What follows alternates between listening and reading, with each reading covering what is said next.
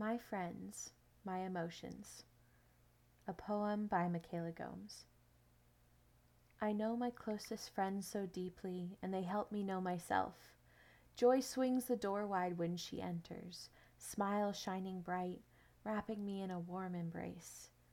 Sorrow enters two ways, timidly or in a flood of rain, flowing softly around me, soaking me in sadness. Anger kicks the door down, leaving scorch marks as she walks, her fire flaming brightly as she rages against the world. Peace fills the room in a way you wouldn't expect. She sits in the center and waits patiently for quiet. Fear comes stumbling in, falling into everything in her path. She always breaks the same things. I wish she'd breathe a little more. Anxiety knocks before entering, but is buzzing with energy. If she joins fear, they take the center intended for peace. Those are the hardest days. Apathy is always here. She sits patiently and waits for all the others to depart, then soundly locks the door behind them. Sometimes days, sometimes weeks go by until someone brings the key.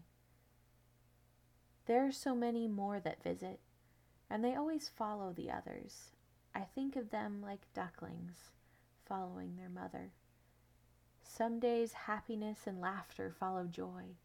Some days anger is accompanied by righteousness, sometimes pride.